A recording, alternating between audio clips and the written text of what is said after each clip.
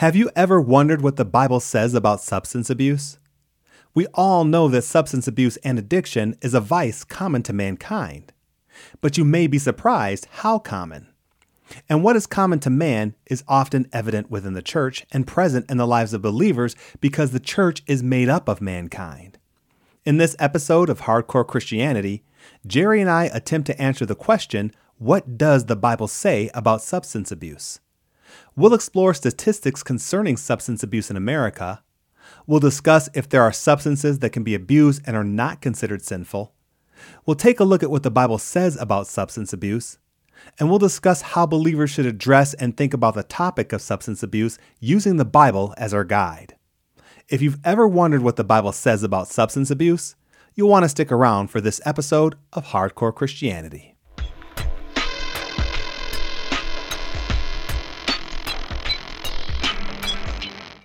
Hello, Jerry. I'd like to thank you for joining me for this episode of Hardcore Christianity, where we'll be talking about the question, what does the Bible say about substance abuse? I appreciate having you on the show again. Thank you for having me.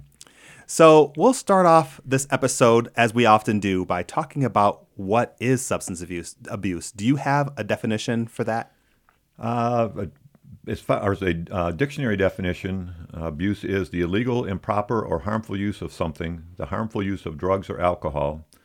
And then I would add the use or abuse of a substance that affects one's ability to make a decision or affects a person's motor skills. Okay.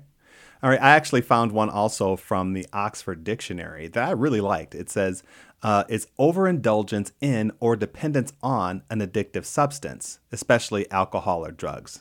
So what do you think about that simple definition? Absolutely. I think that they all kind of go together. Yep. Yeah, I like where it talks about the overindulgence in or the dependence on, and that those two explanations kind of wraps up the entire idea of addictive or abusive substances. So, all right, we'll go with those definitions as we move forward. But I do like how the dictionary does describe them, and I think they're quite accurate.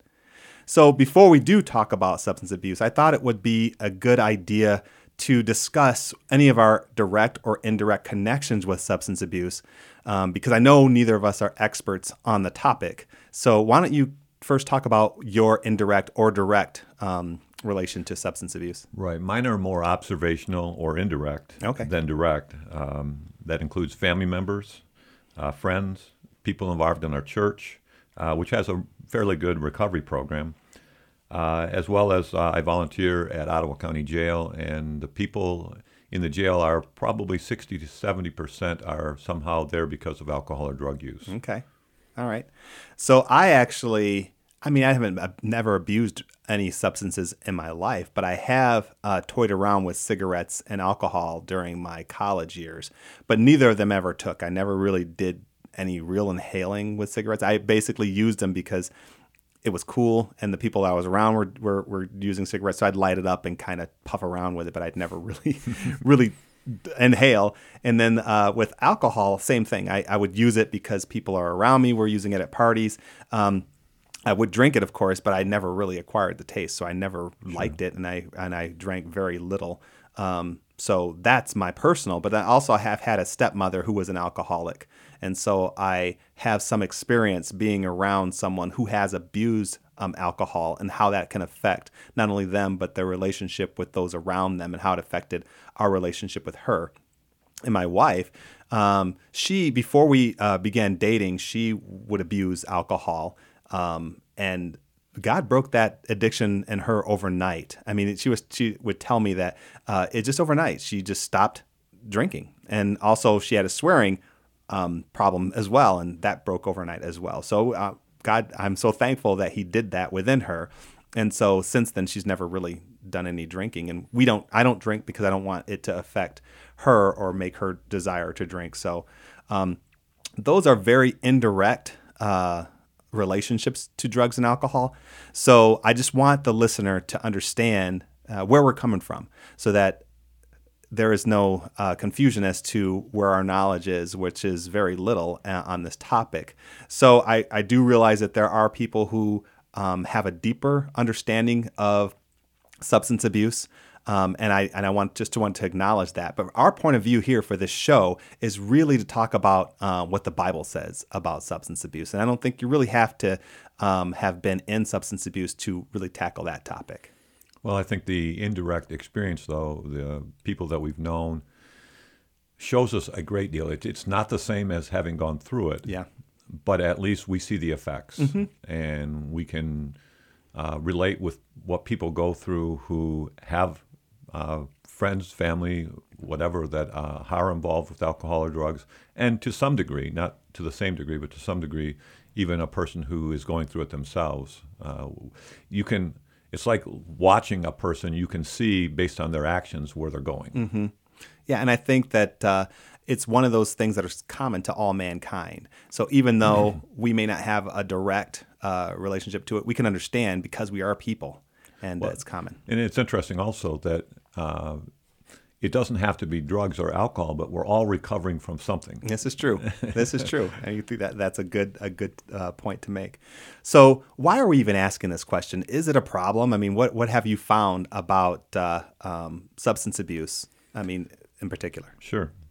Well, first of all, why are we asking the question? Why do we have so many substance abuse treatment centers and so many 12-step meetings? Mm-hmm. Obviously, to someone, it's an issue. Most of us were introduced to alcohol or drugs by somebody we knew, but yet in the news we see all kinds of articles about overdoses, accidents, all kinds of things that are directly related to using alcohol or drugs. Mm-hmm. And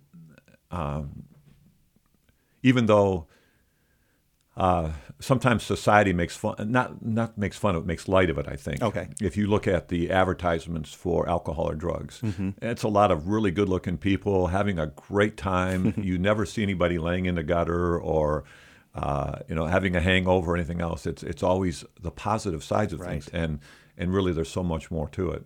Mm-hmm. Well, let me pull up a couple of statistics that I think also shine light on the issue, the problem that we're having with substance abuse. AmericanAddictionCenters.org says this. It says, according to the National Survey on Drug Use and Health, 19.7 million American adults aged 12 and older battle the substance use disorder in 2017. So that's a lot, 19.7 million people. And it goes on to say that almost 74% of adults suffering from a substance abuse disorder in 2017 struggled with an alcohol use disorder. So alcohol, as far as the substance abuse gamut is concerned, seems that alcohol is the most abused or misused substances. And it also says about 38% of adults in 2017 battle an illicit drug use disorder. So, of course, you can't ignore drugs. Drugs and alcohol, they seem to go hand in hand together. And those are the two biggest things that, of course, are highlighted as a substance abuse disorder. It says that in the same year, 1 out of every 8 adults struggled with both alcohol and drug use disorders simultaneously. So one can build off on another. I've, of course, always heard of gateway drugs, and when you do one thing, then it can lead to another thing. It goes on to say that drug use and addiction cost the American society more than $740 billion annually in lost workplace productivity, healthcare expenses, and crime-related costs. And so I found those statistics to be, I don't know if was really shocked by it, but I think it highlights the idea that it's an important topic. And if it is happening in society in general, then I would have to assume that this is an issue in the church as well. Sure. And what's interesting, you mentioned that the high percentage for alcohol, and the one difference between alcohol and drugs is that alcohol is legal. Yeah. And that gives me great concern when the legalization of marijuana, right, which most people I've talked to didn't start with a hard drug. They didn't start with heroin. They didn't start with cocaine. But they started with marijuana and many times alcohol as well. Mm-hmm. And to legalize marijuana, I mean, for the most part, it's done because it's the economics. Mm-hmm. But that that will now give people the freedom to say, well, it's legal, so it can't be bad. Right. And like you mentioned, the different things, the effects of the drugs, the lost productivity, and then really the costs go way beyond just financial costs too. What does it cost my family? Exactly. When I'm physically there but not mentally there. Right. When relationships are hurt, all the different things that happen when I don't get a raise or a promotion because my performance suffers because of my addiction. And so all these things need to be taken into account when we think about the cost of, because it's not just the dollar amount. The shame I feel, all the different things that go with it. And here's another cost, not necessarily financial, but religion-online.org says nearly half of the adults in the United States have at some point, to some degree, suffered physical, psychological, or social harm as a result of someone else's drinking. And that's like 47% or 81 million people. Sure. And so though people who abuse substances might think it's only about themselves and that they're the only ones being affected, statistics prove otherwise, that other people are affected as well, usually people who are close to them. Well, it's interesting. One other person that's affected is God in a couple of ways. One, when we're using substances, it's taking the place of our relationship with God in many situations. And also, if I call myself a Christian and I'm laying in the gutter and people who know me see that, what do they think of my Christianity? Your testimony. And that exactly is true. And so the research that I've looked at speaks on that as well, is that it does affect your testimony. And it also talks about the idea that churches in general are against, of course, substance abuse. And oftentimes they use 1 Corinthians 6:19 to back up their claim, which is talking about the body as the temple of the Holy Spirit, which is used oftentimes when churches try to defend why substance abuse is harmful and not good for Christians to do. But I know that later on in this episode, we're going to get really deep into more verses and Sure. what the Bible talks about that. But I just thought it was interesting and important for us to begin by talking about the problem and understanding that it really is a problem. 19.7 million people, that's a lot of people. Absolutely. And I'm sure some of that 19.7 million is in the church and people who call themselves believers. And what's interesting is those are the people that are addicted or have an issue. But those people affect all the people around them. So if you look at the size of the problem, it goes way beyond the people that are considered having an issue with it. Absolutely. So what are your personal thoughts on substance abuse, and do you think it's a sin? Well, first of all, and we've discussed this in a previous podcast, but anything we put ahead of God becomes a sin. So anything that I spend more time and my resources toward and less time with God is going to be an issue, and I would consider it a sin. Since substance abuse demands so much of our time and money, it tends to pull us away from our relationships, particularly our relationship with God. And in Matthew 6:19 through 21, it says, "You cannot serve God and mammon." Mammon, hard to say. And mammon comes from a word that occurs in various ancient languages, meaning wealth or greed, often personified as a false deity. Okay. So almost a god in itself. In addition, many substances also affect our physical and emotional health. So it really is not, I think, a good testimony for a believer. I mean, I think that'd be a good argument for people, because when people from the outside see someone who is abusing substances and it is affecting them and they call themselves a believer, that may begin to raise questions in their minds about what does it really mean then to be a believer. And I say that not to vilify those who may be believers and are addicted to substances, but I say that as just it feels to me like a common sense argument where people would look at that and question that. Well, my thoughts on the issue is that, as you mentioned earlier, the legalization issue. My thoughts on substance abuse is that, when our society legalizes, say, marijuana, tobacco, alcohol, it does send a bad message to the youth. And as you mentioned, it makes it seem like what is legal is right, when we both know that that's not the case. I mean, just because something is legal doesn't make it right and doesn't make it okay. And I think that those who may argue that point will at least agree on what's wrong, and that that it is a crisis of conscience when people start to think that something is bad. If we all agree that something isn't good, and you do it anyway, at least we agree that we're doing something wrong. But when we think and say that something is okay, and when someone does it, it's not really, there's no crisis of conscience. No one's saying, well, maybe I'm doing something wrong that I shouldn't do. They're just doing it and saying, well, hey, the government says it's okay, so I guess it's okay. So it's like when your parents tell you not to do something and you know that they're right and you do it anyway, you're wrong. Sure. But if they say it's okay and you do it, how do you know whether it's wrong or not? So, and then my thoughts on sin itself, whether it's a sin, I think that some forms of substance use is acceptable, but substance abuse is sin. So I would say like wine with dinner or beer at a game or prescribed drugs that you use to help your health condition. Those are uses of substances, but they're not abuses. And I think that those are fine. As a matter of fact, using drugs to improve your health, I think is good. But I think that when it comes to abuse itself, that is when it crosses over from use to sin. And I think that any kind of substance abuse is sin. And we'll talk more about that and why that is, probably even in this next question.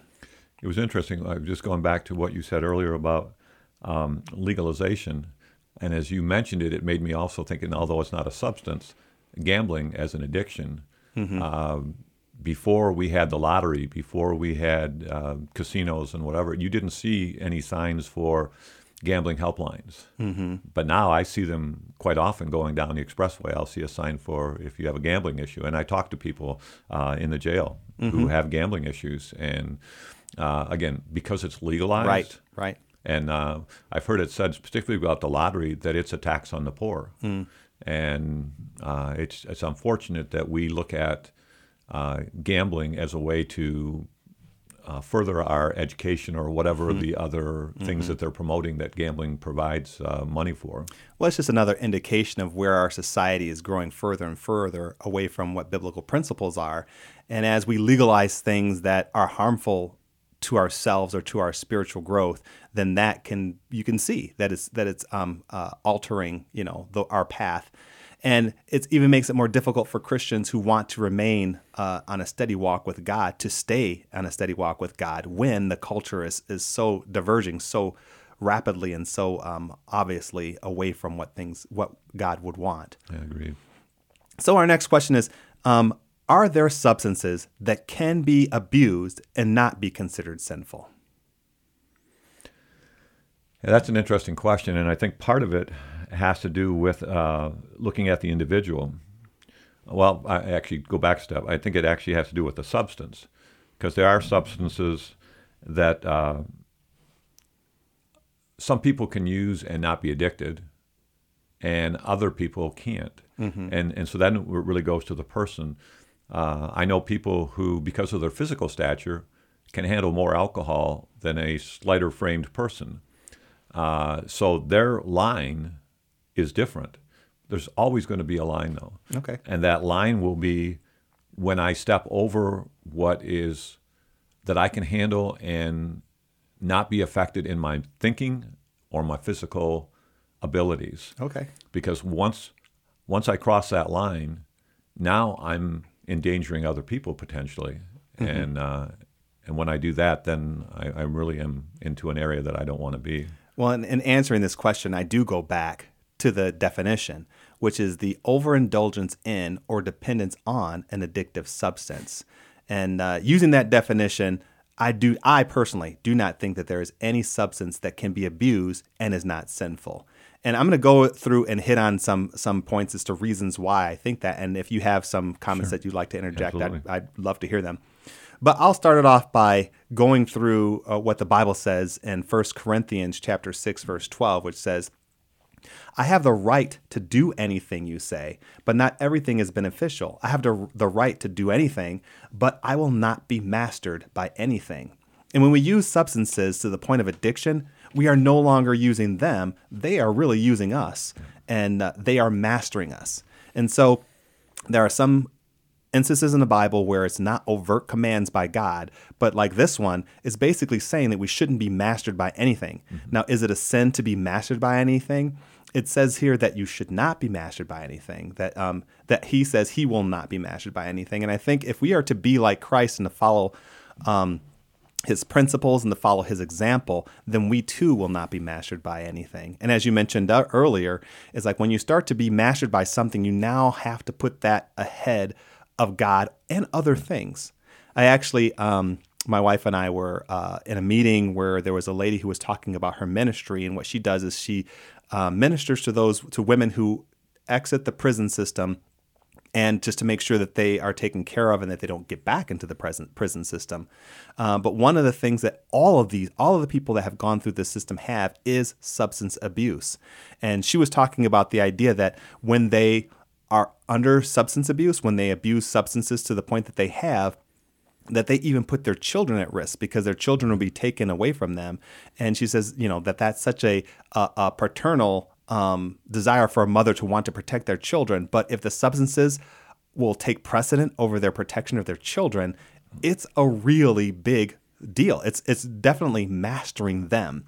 And so I think that as far as substance abuse is concerned, believers have to remember this particular portion of Scripture that says that we should not be mastered by anything. And so that's one of the points that I wanted to point out as to why I think that any kind of abuse is sinful, because it does master you. Sure. One of the things that I was thinking about is what starts out as recreational can easily turn into abuse or addiction.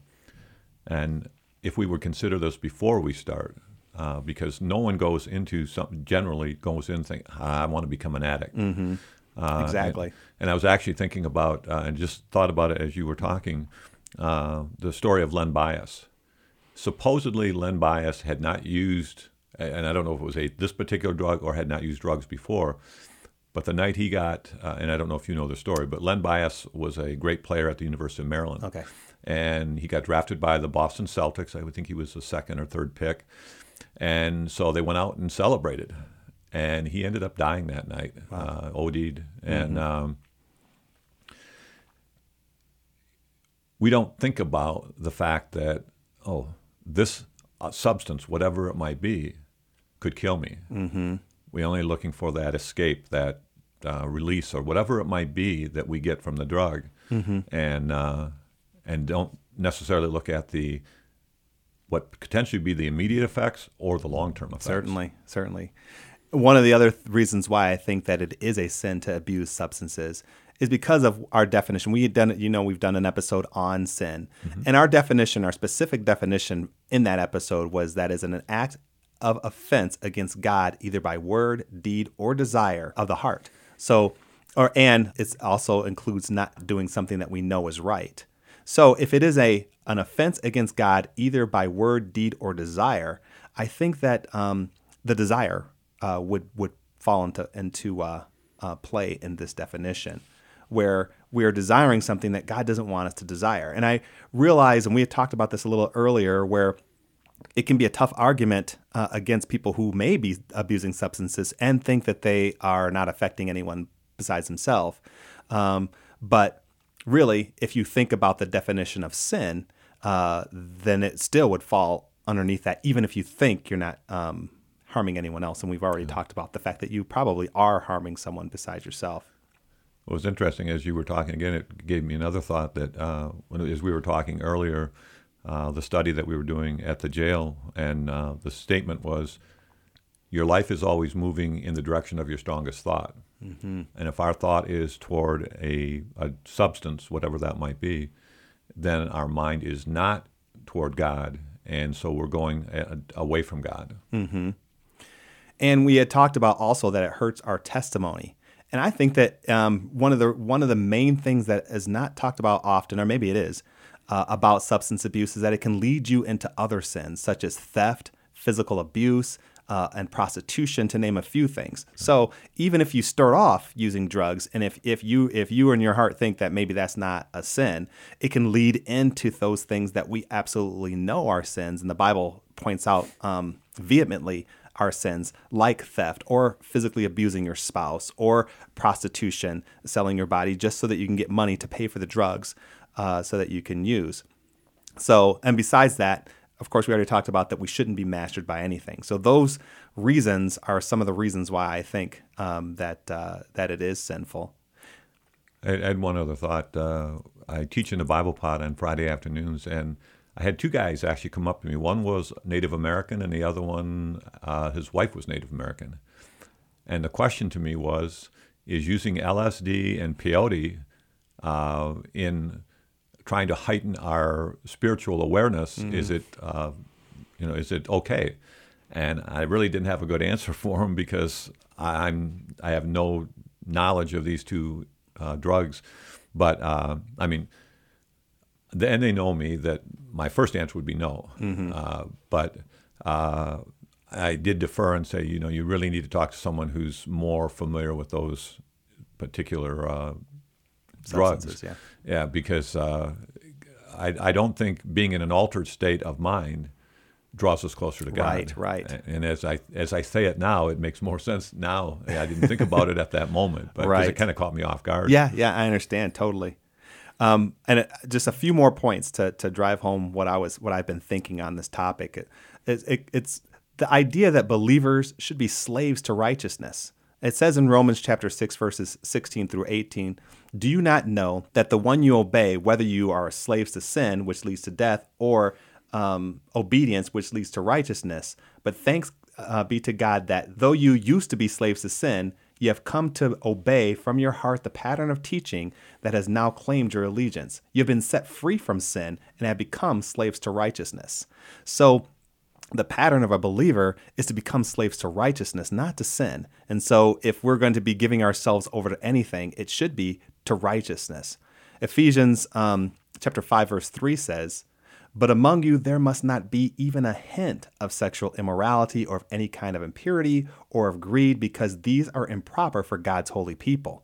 And I would argue that substance abuse might fall under the category of impurity.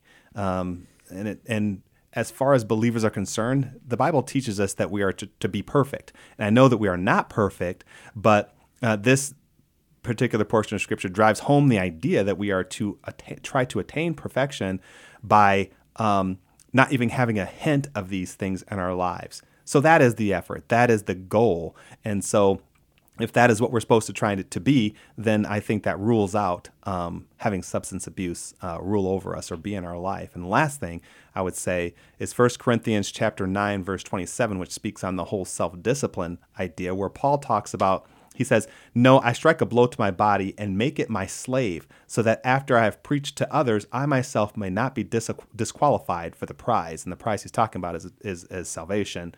And when he's talking about the idea that he has to put a blow to his body and he beats his body, what he's saying is he's disciplining himself so that he can be have a good testimony, be right before God and man when he is preaching. And I think that believers should do that as well. And we should aspire to be right before God and before man. And that might include self-discipline. As a matter of fact, I know it does include self-discipline. And so these are the reasons why I think it is sinful to abuse substances. And I think they're really powerful arguments biblically and just commonsensical as to why substance abuse is not something that God wants us to do. I mean, even if you don't think it's a sin, I can't believe that anyone can argue that it's not a good thing. Sure, there are a lot of harmful effects. Mm-hmm. So before we go to break, I know we've already answered this question. I'm only going to pose it in case you have something to say on it. Where is the line between addiction and acceptable substance use, and is there a line? I know we covered this kind of, but do you have anything extra to add to that? Well, I would say I agree there is a line, but I think it has to be, the individual has to figure out where their line is. For me, it's easy to just don't go there, but that's not everybody's answer. And so you have to figure out, when have I crossed the line, my line? And then knowing what your line is to stay safely on the other side. Because once we get close to the line, it's real easy to go over.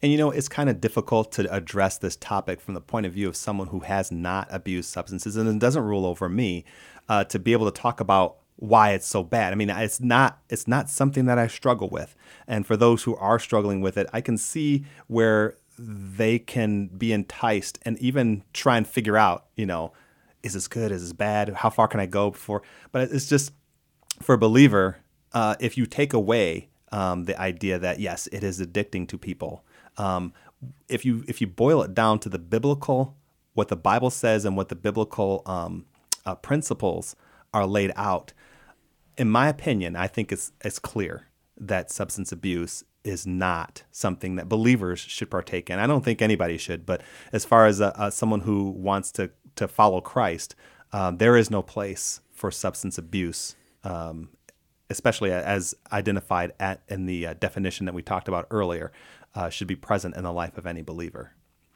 When we come back, we'll take a deeper look into what the Bible says about substance abuse. We'll address how we might address believers struggling with substance abuse and addiction, and we'll try to answer the question, if abusing substances is sinful, what does that say about our God? So stay with us. If you'd like to let us know your thoughts about this episode, or if you have an episode topic that you'd like to hear us talk about on the show, feel free to drop us an email at writecmv@hotmail.com. That's WRITECMV@hotmail.com. We'd love to hear from you. Listen to half-hour episodes of the Christian Music Podcast online, or download them to your computer or mobile device and take them with you. Discover independent Christian artists while exercising, commuting to work, doing chores, or anytime you need to get your Christian music fix. Just go to ktfproductions.com and find the Christian Music Podcast link to access the Christian Music Podcast. Boldly proclaim your faith while also supporting the Hardcore Christianity podcast. Find Hardcore Christianity t-shirts, hoodies, tank tops, smartphone cases, pillows, mugs, and more. Just go to the Hardcore Christianity page at ktfproductions.com for links to the store.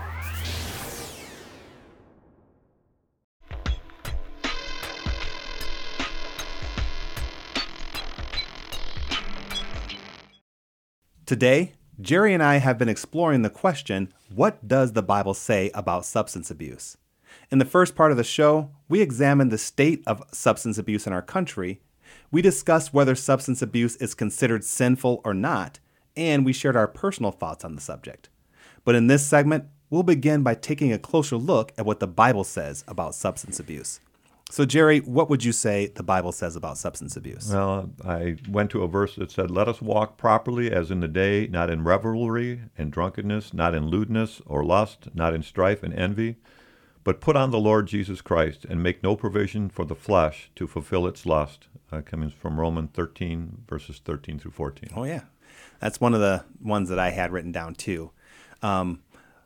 Let me just start off. My explanation is with drugrehab.com had a statement that I thought was really interesting to add to the show. It says, "The Bible has a lot to say about intoxication, sobriety, and intentionally harming the body, but it doesn't directly address the disease of addiction because the word addiction wasn't used when the Bible was written," which I thought was interesting to note that, there are some things in the Bible that we know the character of God is against, even though it doesn't overtly or blatantly say it. And we just have to use our spiritual discernment and understanding what God would think is good or not.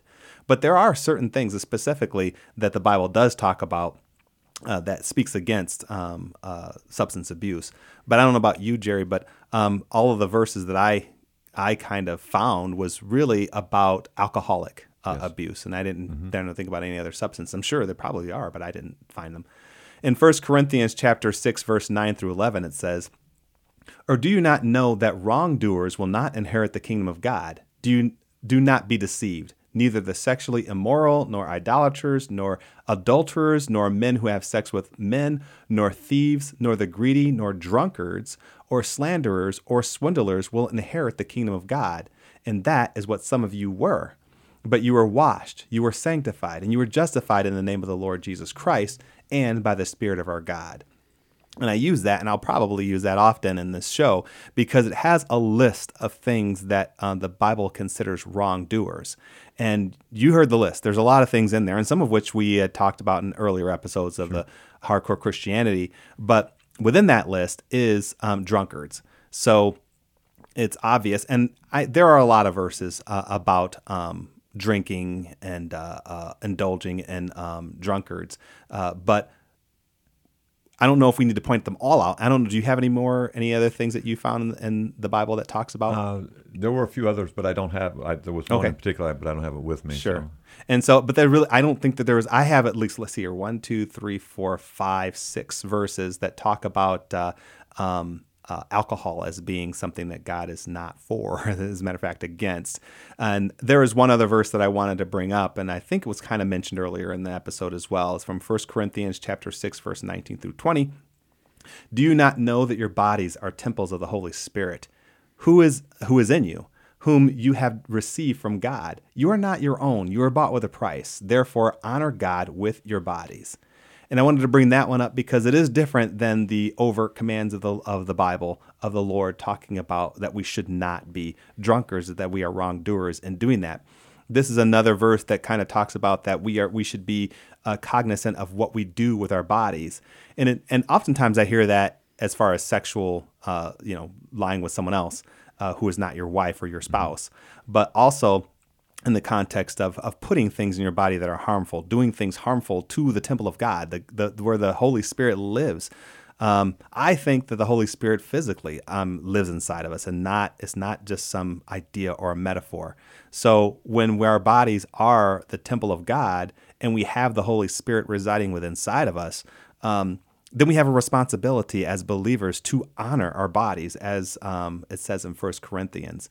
And I believe that once we begin to abuse substances, that is one form of a dishonor to our bodies.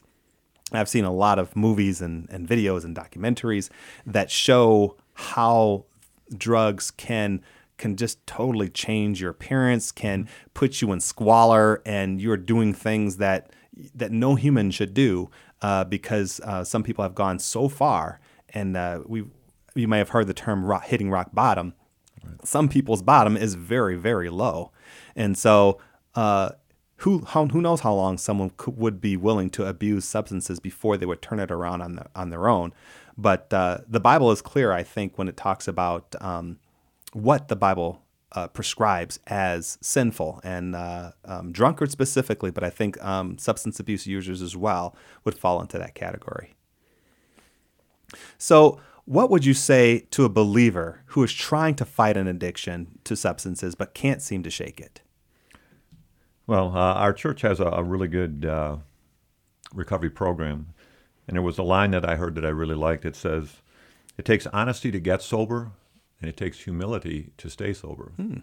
And it speaks to the first two steps. If you're familiar with any 12-step program, the first step is to admit that we're powerless over whatever our addiction is. Now, people will say powerless over alcohol, but it could be drugs, it could be food, it could be whatever our addiction is.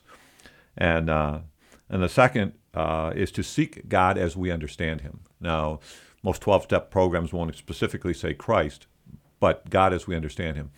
The church that I go to, the pastor himself he had gone through recovery. And it was interesting. He tells a story when he went to treatment. So he was figuring, I'm a pastor, I know all this stuff, no big deal. So the instructor said, I want you to write a paper regarding your substance abuse and whatever, and how God figures into this. So he wrote this great theological paper, and she looked at it, crinkled it up, threw it away, said, write it again. So he went back, and another great paper, looked at it, threw it away. And finally he looked at her, he says, I don't understand. And she says, now we're getting someplace. Because sometimes in our head we can think, oh, I've got this. But we don't really see what other people see. We don't see the things that we do that we think we're doing great. Right. And I've seen this with people I've known. It's like they think they're cruising, and they're really just way off the tracks. Well, appreciate that you brought up the AA. Some of the what someone might argue as well, these are programs that are designed by men. How am I to think that this is something that God would want me to do? Why is this? Shouldn't there be a spiritual solution to this and not some human created solution, a 12-step program as an example? I look at 1 Corinthians chapter 10, verse 13, which says, "No temptation has overtaken you except that which is common to mankind. And God is faithful. He will not let you be tempted beyond what you can bear. But when you are tempted, he will also provide a way out so that you can endure it." And I believe that things such as the AA program, detox centers, are a way that God is providing for you to be able to endure it. Even though I have not been, subject to substance abuse, when I hear the stories of people, when I see the videos, and I mentioned this before, when people will go to such lengths to be mastered by a substance and they can't feel like they can get out of it, they may hear a verse like this. And I don't know if any of the listeners who may have either been involved in substance abuse or currently, you might hear a verse like this and say, well, it's common to man and God will provide a way out. Well, I don't see a way out. Or, it's easy to say, just stop doing it, but you can't just stop doing it. We know it's wrong and we don't want to do it, but we can't stop. Well, I think that the AA programs and detox centers and all of the different things that are in place for people who are having these tendencies and these struggles are there, and God has used them to help people get out of them. So I would say to someone who's struggling with substance abuses and can't shake it, to be humble and to realize, as you said, that you have a problem, and to allow the Holy Spirit to use something like this to help you out of it. We all know that there are things that we go through that we cannot do on our own, and the Holy Spirit is absolutely something that an element that needs to be in place. And I'm not super familiar with the AA programs, detox, and all of these different ways to get out of it, but whatever the solution may be, the Holy Spirit must be involved, if in my opinion, and I believe that He is when you go through some of these programs. But you cannot ignore that is the Holy Spirit that can bring us through these things, and He can use things like these AA programs and detox. I can maybe help you a little bit in that. Detox is when you go and you spend a period of time without the substance, and there's a physical pain that your body goes through. I've seen people who've gone through heroin addiction and even alcohol. In fact, I've heard that alcohol detox can almost be more dangerous because, in any of these detoxing, you can die because your body goes through these terrible pains and whatever. But it was interesting you talk about the 12 steps, and at our church, before the recovery services at night, but everybody's welcome. It's not just for people in recovery because, as we mentioned earlier, we're all in recovery from something. Yeah. But what's interesting is as they go through the 12 steps, they have, most of them are Psalms, but there's a proverb on step 8 for sure, because I thought I had them all written down, and I'm thinking that doesn't match up, but it was a proverb, not a psalm. But then about 2 weeks ago on a Monday night, I went to Central Wesleyan Church in Holland, who has called Celebrate Recovery, which is I think a nationwide program. And I went there because at the jail we have cards for them, and we hand them out to people and say if you got an issue. And I thought, I don't like handing out a card that I don't know anything about. Yeah. And so I went, and I truly was blessed going there to see what they were doing and how they were reaching out to people with all kinds of addictions. Because one of the people in addiction are the loved ones of the person who's going through the substance abuse. Our addiction might be that we're enabling. Or that we're codependent, and we're so wrapped up in their lives that we're hurting our lives and hurting our relationship with God. So that's where that goes beyond just the individual who's going through the addiction, how it affects other people. Yeah. So when you mentioned detox, since I have no idea about really what that is, would you say that, in your opinion, in your experience, is detox something that you would advise against, or is it something that you think is helpful? No, detox is the process of getting from using to not using.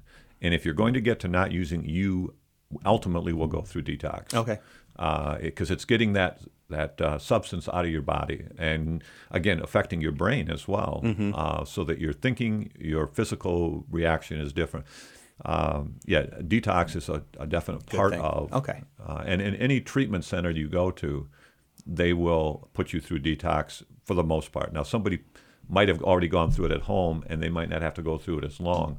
But if somebody came in and they've been actively using, they're going to go through detox. Okay. And they watch people, and they might even give them something to help them get through it. Mm-hmm.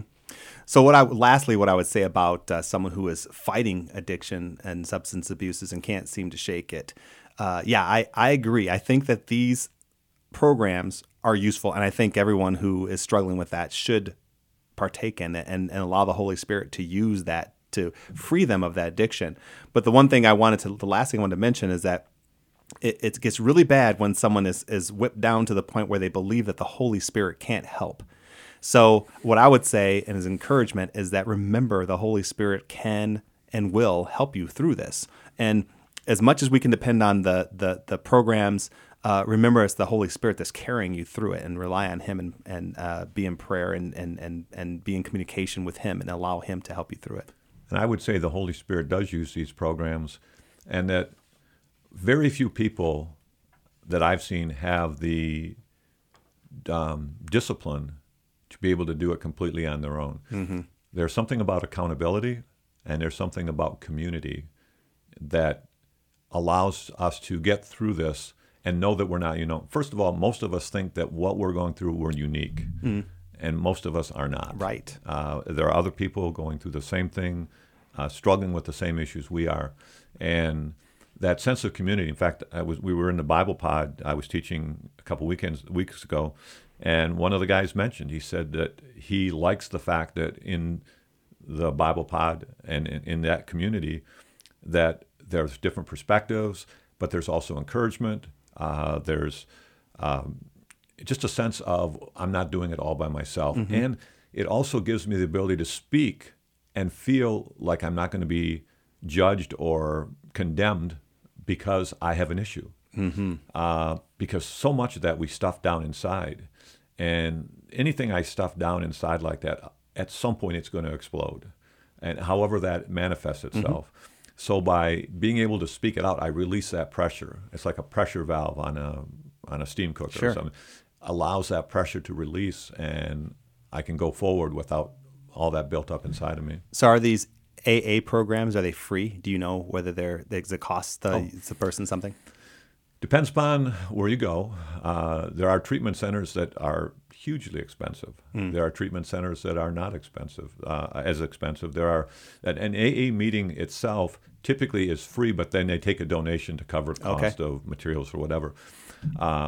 But anybody can walk into a program, and you don't have to have a dime with you, and on a 12-step program. Okay. Now, there are differences between some are called open programs, and some are called 12-step meetings, and some are called closed. An open meeting anybody can go to, whether you have a problem or not. You may attend that meeting.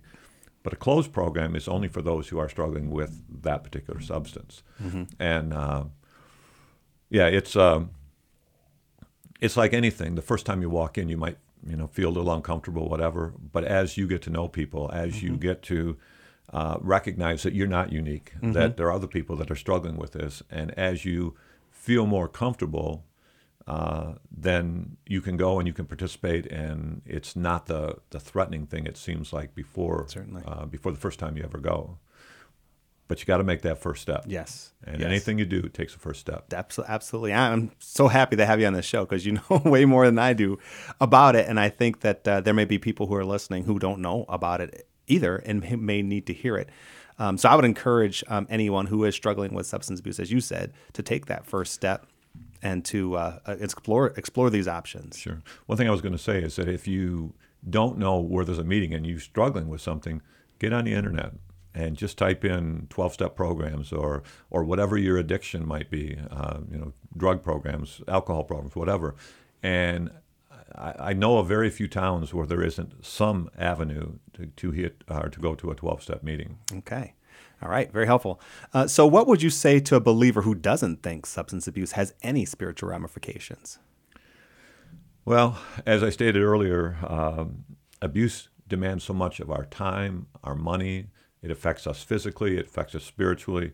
And when we are caught up in something that takes us away from God like that, it hurts all our relationships. It hurts our relationships with our family. It hurts our relationships with our work. Because we go in thinking we got the world by the tail, and we don't realize that we're missing things or we're forgetting things or whatever it might be, because we're not seeing clearly. And as we mentioned earlier, God says you can't serve God and mammon. Right. You got to be focused. Where am I going to serve? Exactly. And if it's with my addiction, it's going to take me down. We don't always see it in the beginning, but ultimately, and that's why it's good to I'll go back to the 12-step program. The reason the 12-step programs are so helpful is that you're talking to people who've been there. If you and I were to lead those programs, we wouldn't be very effective because we haven't been there. But you take a guy that's been 20 years sober, and he can tell you what he went through before he got sober. Now, he can tell you by looking at the path you're on where you're headed. Going. I wouldn't be able to see that, but he can see it very clearly, and he can speak to that because he can speak in a way that I can't. And I always tell the guys when I'm in the jail, I haven't experienced this personally. This is what I've observed, so they know that I'm not trying to fool them. I'm not trying to tell them something that I've got this great knowledge on. I'm saying this is what I've observed. Take it for what it's worth. Right.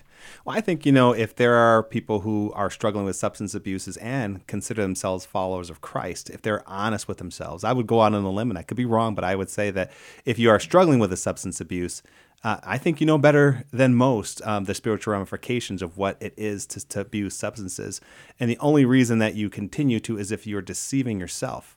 And as any time a believer sins, we feel a separation from God.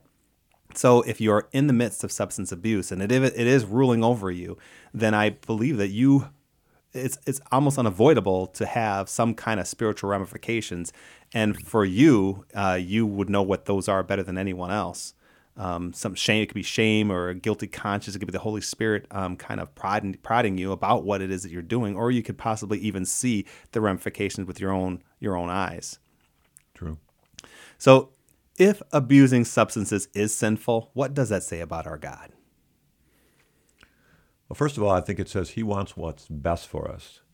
If we go back to the Ten Commandments, those are not rules to hurt us. They are rules to help us. If we live according to those rules, we find a peace and a joy that we can't find when we're not living according to those commandments. And I think as humans, the closest we can come to that, to understanding how God thinks about that, is to look at our Excuse me. Bless you. To think about how, as parents, we look at our children and how we hurt when they hurt. We want what's best for them.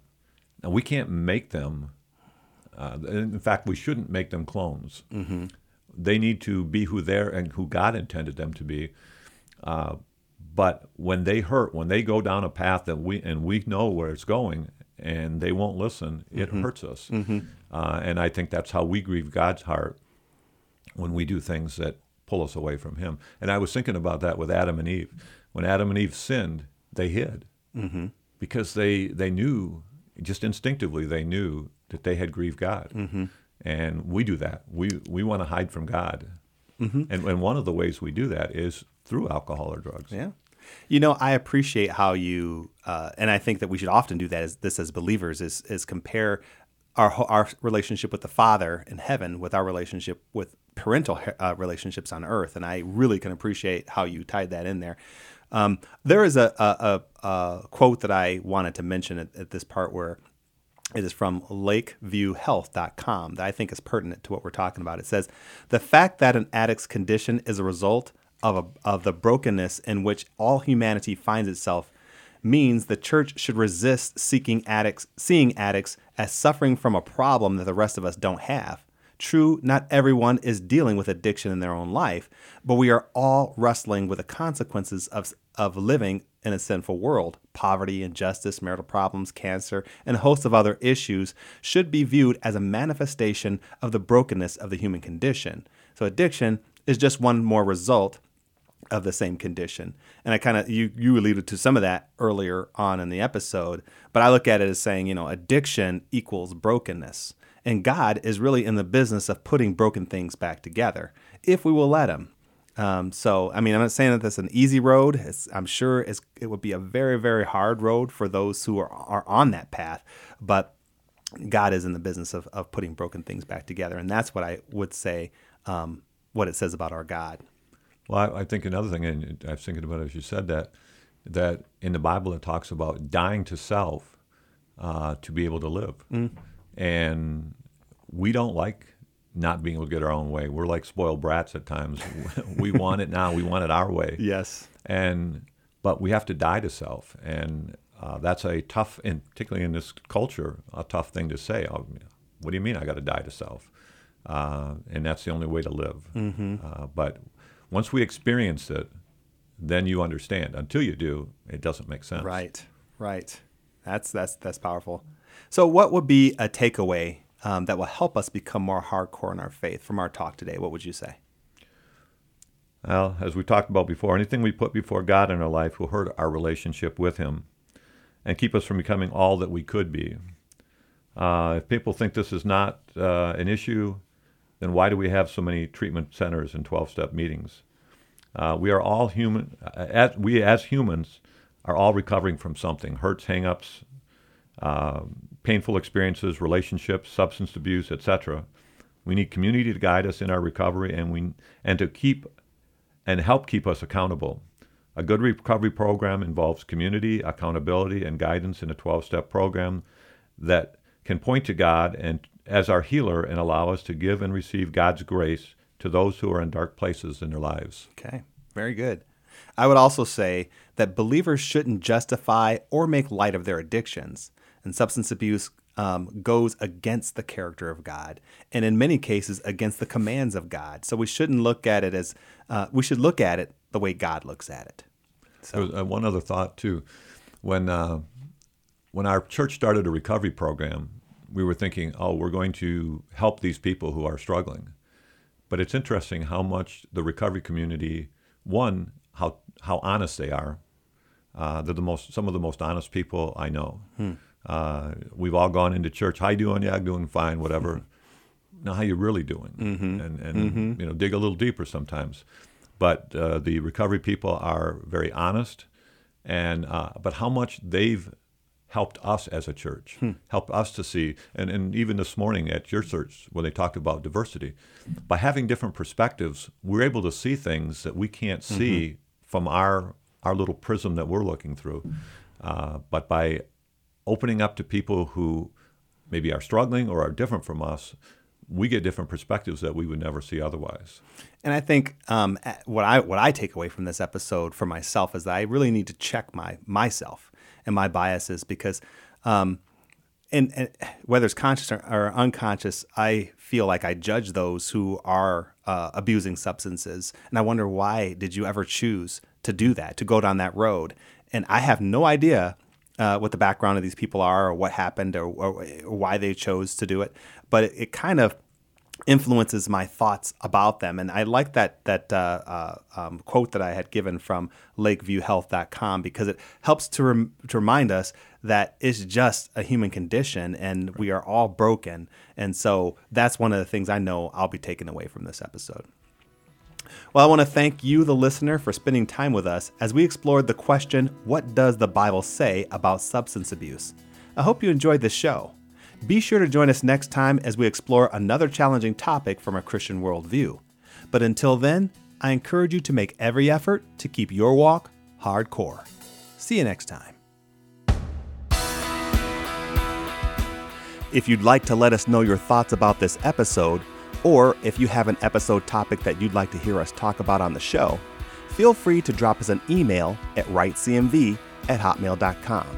That's WRITECMV@hotmail.com.